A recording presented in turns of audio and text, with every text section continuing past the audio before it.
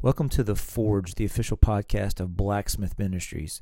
Podcasts have played a crucial role in the development of my spiritual life, and I pray these messages will do the same for you. My sincere desire is that these messages will awaken a passion for Jesus inside of you. Today's episode is called Weariness is a Weapon.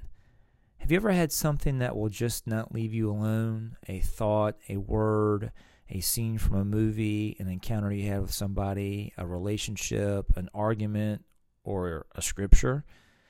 I have two daughters, Savannah and Mariah, and I cannot believe that they are both old enough to have graduated high school, moved out of the house, they're moving on with their lives. I cannot believe. I feel like I just met my wife 23 years ago.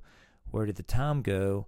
My youngest daughter, Mariah, who is matriculating at the University of Alabama, Roll Tide. When she was 2 or 3 years old, we purchased a miniature schnauzer as our first pet as a family. And Savannah, my oldest daughter, who's a nurse out of state, she decided she wanted to name the puppy dog Little Bitty Batman. I was not having it. My response was, there's only one Batman in the house and it's not the dog. So I absolutely refused to name the dog Little Bitty Batman. But she won, and we compromised. His name was Batman. Anyhow, Mariah is an animal lover.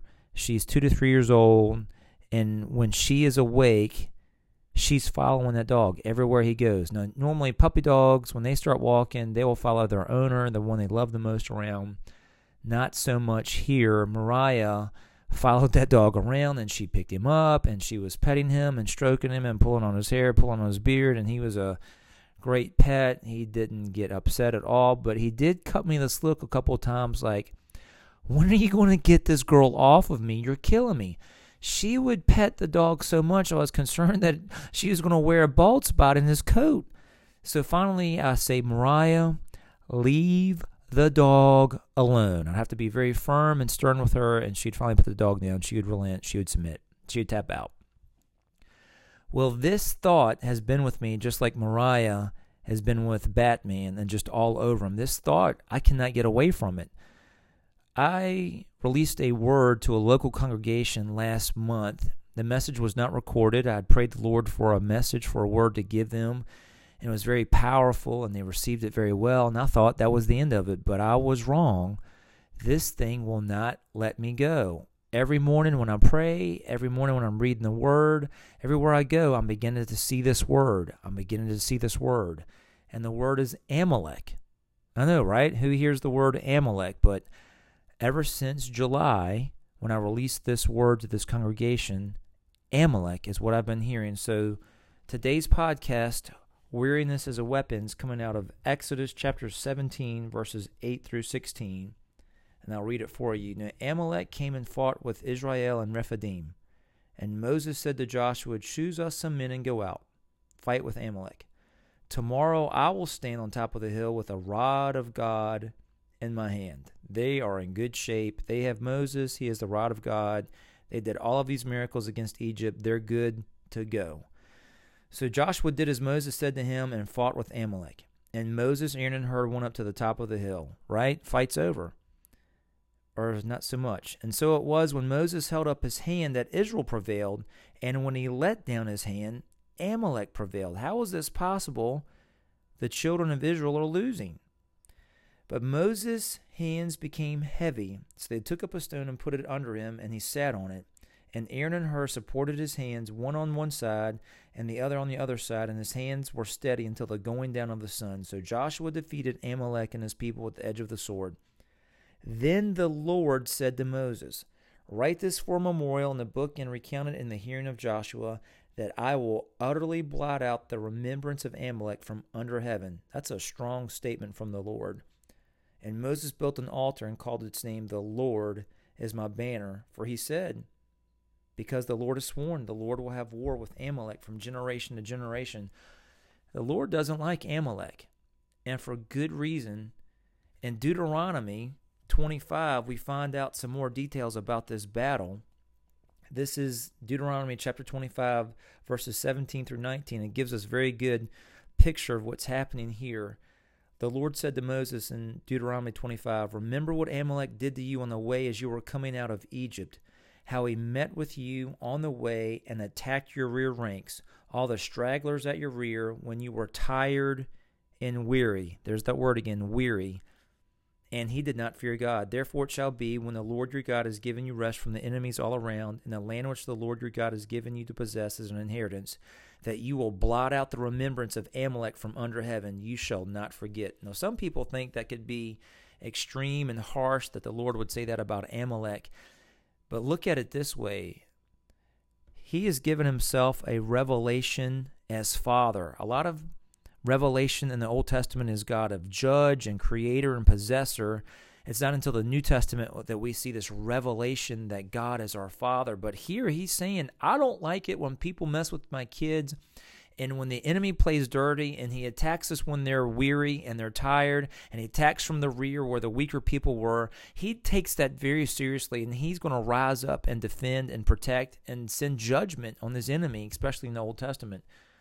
This was the strategy of the enemy, using weariness as a weapon. The enemy does not fight fair. The enemy does not wait till we're full of faith, full of passion, full of zeal, full of revelation, full of the Holy Spirit to come and attack us. No. He waits when we're tired, when we're worn out, when we're irritated, when we're easily agitated, and that's when the enemy comes in. He attacks us when we're tired, and he attacks us when we're weary. This was effective. I mean, I can't imagine the army of Israel with Moses as their leader did all of these amazing wonders. The God of Israel, he did all of these signs and wonders and miracles in Egypt. There were 10 plagues, and then the crossing of the Red Sea. They're unbeatable. But here in Exodus 17, Amalek is winning the battle when Moses' hands become weary. You see that he attacked them when they're weary, and he attacked the rear guard, but you also see that his attacks were so long that when the leader, Moses, his hands came down, his hands were weary. He was tired of interceding. He was tired of praying. He was tired of going before God for his people's sake, and the enemy began to win. What a picture of the enemy's strategy against us. Now, where does this tactic originate? It actually is found in Genesis chapter 25. You'll turn with me there. Verses 29 and 34. Before I get that, I want to let you know who Amalek is. Amalek, we discover, and why there's so much bitterness and hostility from God our Father towards Amalek, is because Amalek is the grandson of Esau. In Genesis 36:12, that's where we discover that Amalek's grandfather is Esau, and Esau is very familiar with the tactic of weariness. So if you're in Genesis 25, we'll read these few scriptures here, verses 29 through 34.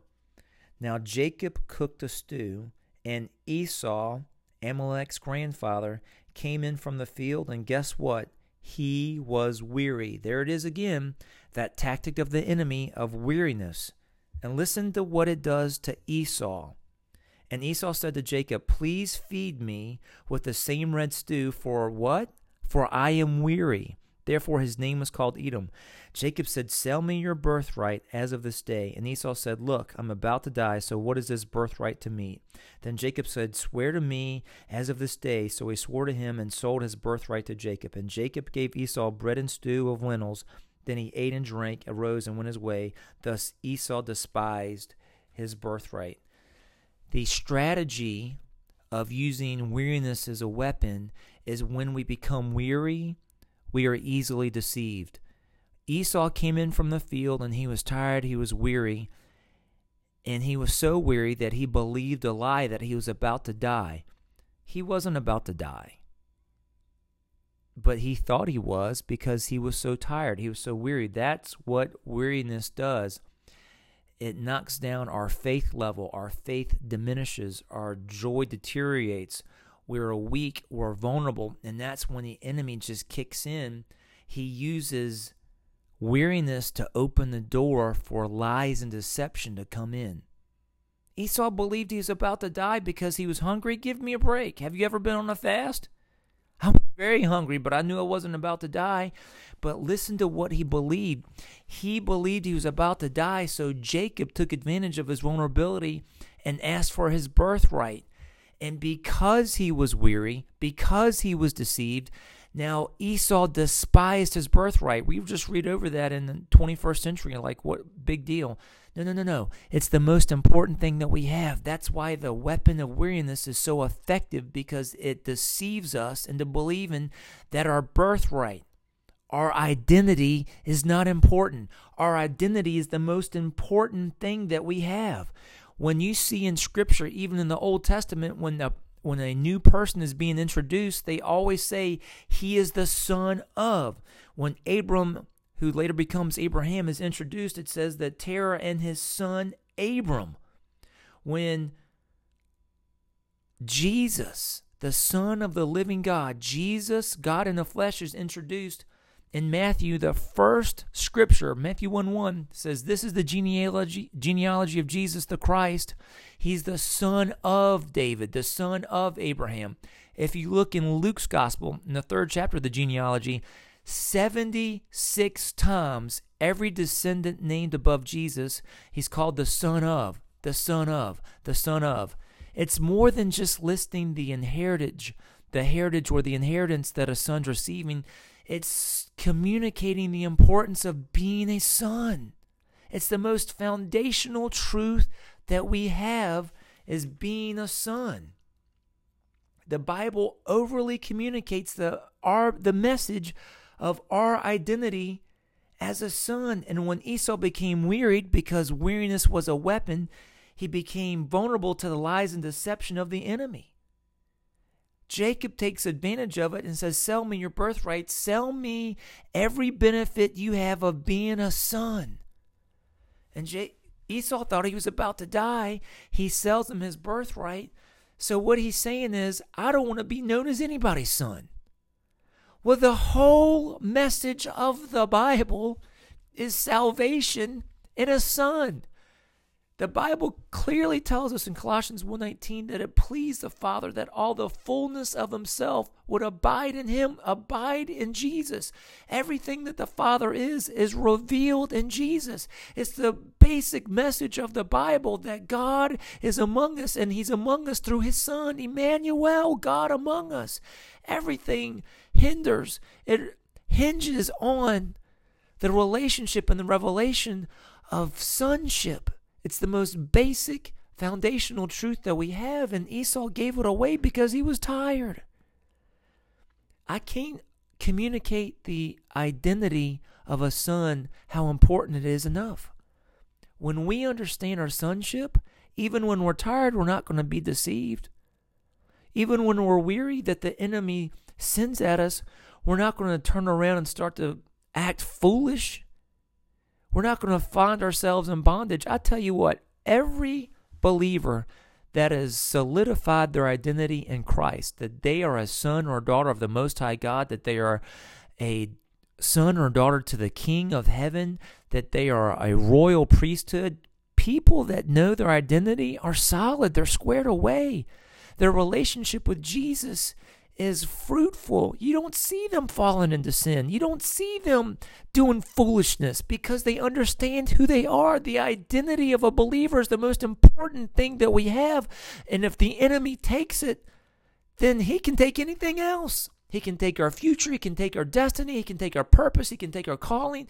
Everything else. He can come and go at his leisure if we become weary to the point we're deceived and we don't know who we are.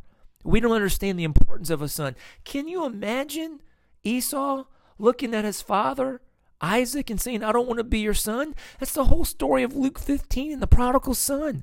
I don't want to be your son anymore. I wish you were dead. He didn't understand his identity as a son. And what happened to him? He was deceived, and he went out and wasted his father's inheritance on prodigal or wasteful living. He was with harlots. That is deception, when you don't know who you are. Listen to Galatians 3:26, and I'll close with this. For you are all sons of God through faith in Christ Jesus. When we receive Jesus as Lord and Savior, we actually become a son of God. Not the son, but a son.